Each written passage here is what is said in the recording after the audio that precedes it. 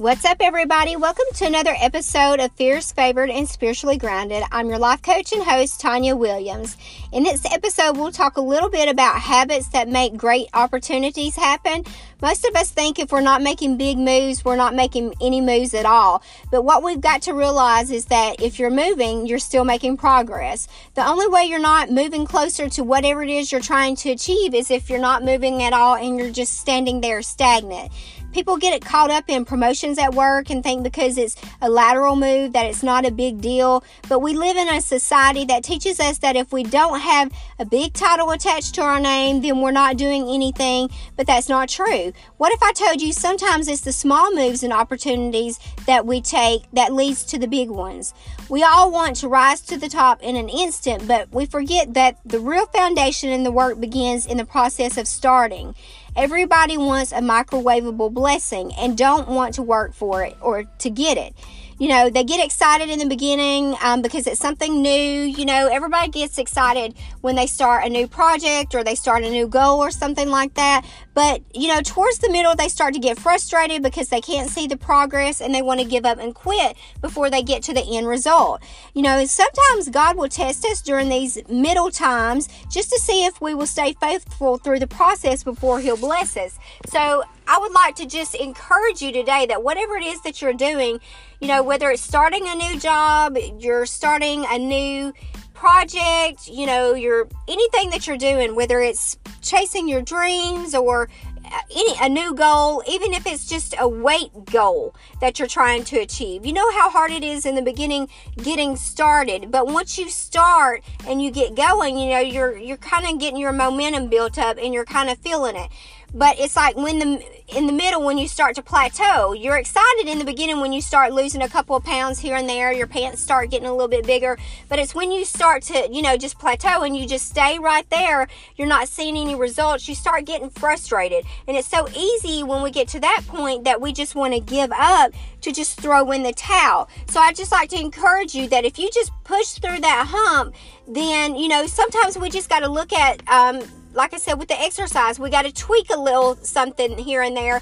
Maybe change the way we eat or drink more water or something like that. Then we'll start right back losing weight again. So it's the same thing with anything that we do. You know, when we're going through that middle phase and we get frustrated, just look at it from a different perspective and tweak it just a little bit. Luke 16:10 teaches us that whoever can be trusted with very little can also be trusted with much, and whoever is dishonest with little will also be dishonest with much. There's been many times in my life where I've accepted small opportunities that didn't seem like much to some, but led to bigger things. You know, see, we get to a point where we got to trust God more than ourselves. And we get caught up in the thinking that, you know, we can do more on our own. And, you know, so we take things into our own hands, and that only delays our process. How many times have we gotten impatient and decided not to wait on God's timing and just do it ourselves? And we end up delaying everything because we end up and mess it up. I remember there have been many times where, you know, I've had to start at the bottom of things, just about everything I've had to do, actually. And it didn't necessarily, you know, want to even do it or take joy in the things that I did at the time, but it always led to something bigger or some sort of promotion that I did want to do. So sometimes we got to go through the process so we can learn how things work from the ground up, so we can experience it in all levels. And being in leadership, this is what I tell people all the time, you know, sometimes we got to start at the bottom. And it's those small things that build our foundation and help us, because even though we, at the time that we don't think, you know, what we're doing or the area that we're serving in or whoever we're serving is serving a purpose, we'll actually use it later. Because I tell people, you know, don't ask people under you to do something that you're not willing to do yourself. Set the example and get in there and help them. So sometimes, you know, this is it's a process. You know, it doesn't happen overnight, but if we're not willing to go through the process, then why would God trust us with the blessing that we've been praying for? So we got to get to the point where we're appreciative of the small opportunities as well as the big ones. Everyone hears about the person who's in the right place at the right time, and I'm sure that you know someone who seems to be that person all the time. You know, we've got those friends who walk right into the perfect job and achieve the right promotions. If they were, you know, it's like someone's pointing them in the right direction all the time. You know, they get awarded the best projects and presentations. They get praise and standing ovations from special guests who showed up to hear them. You know, and you're thinking to yourself, you know, how do they do that? How does this person always get this lucky? You know, you think, is this fate, or is this a great gene pool, or what? Is it an accident, or what's going on? You know, but people who enjoy consistent success know that it takes to make great opportunities happen. So you have to change a few habits. And people might be wondering how you get so many opportunities too, but it's true.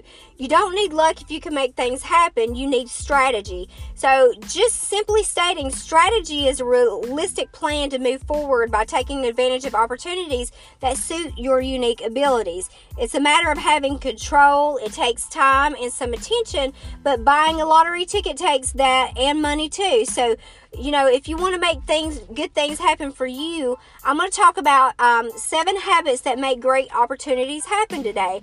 So I will give you 7 tips on creating these actual habits that help you to create better opportunities. So number 1, pay attention.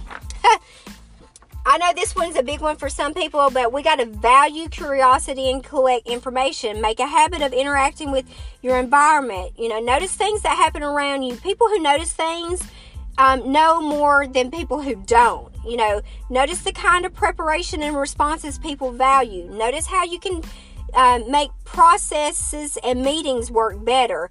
Notice what makes people's lives easier, faster, and more meaningful.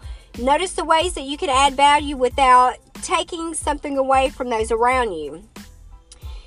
Develop a habit of paying attention. You'll grow as a person, and you'll become a natural resource to people who work with you, and it will become natural for them to think of you for new opportunities whenever you do this. Number 2, think of your work as important.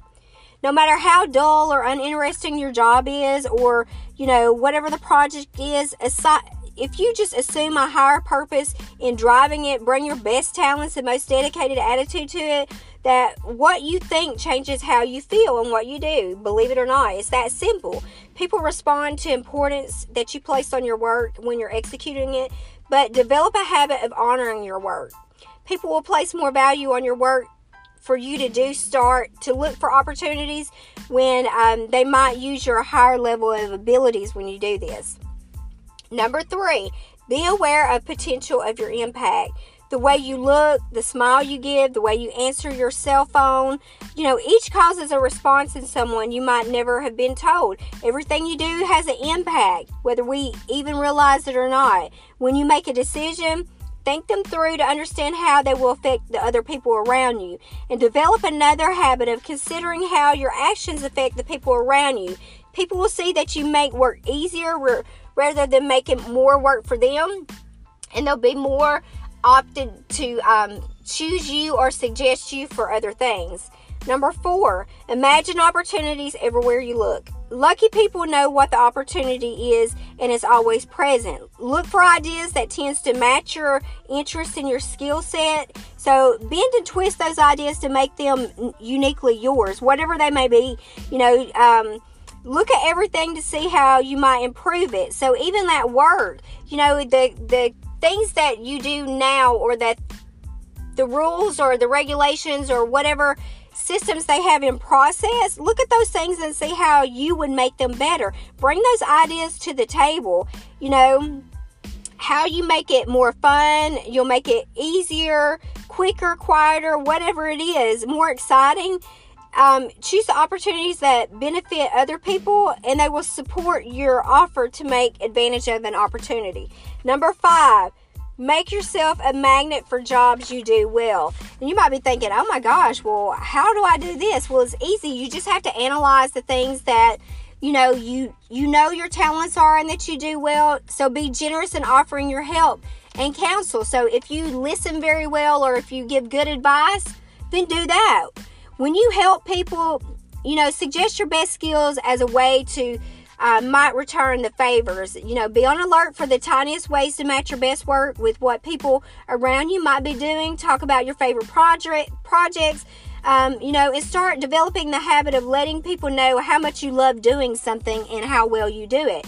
People get impressed by folks who love their work and want to help. So just kind of like analyze the things that you do very well and, start putting those things into place and letting people see those attributes in you. Sometimes we've got things in us that are hidden that we don't even know. Number 6, count and record the opportunities that suit you. Small ideas and opportunities have a way of getting bigger. Research shows that the things that we watch and measure get bigger and more plentiful. So develop a habit of attending what suits you. People will notice that you record ideas and opportunities, and they'll start listening and looking to find out more. So soon you'll have a network of people who are offering you ideas that they've collected for you. Number 7, decide. When an opportunity is set before you, don't hesitate. Take that opportunity, use it to grow the skills that you got for that. You know which opportunities fit your interests and skills and which don't. So develop a habit of taking on new opportunities, a way of growing. Don't be afraid of change or new challenges or something that's out of your comfort zone. Be clear that you'll always be noticing and learning, and people will feel secure in offering you opportunities that grow for you. So if you want to be lucky someone, you can't make great opportunities happen. You have to develop the 7 habits that will get you seeing opportunities and other people seeing you. Once you start that, you might be surprised who starts pitching in to help you or just referring you for other things.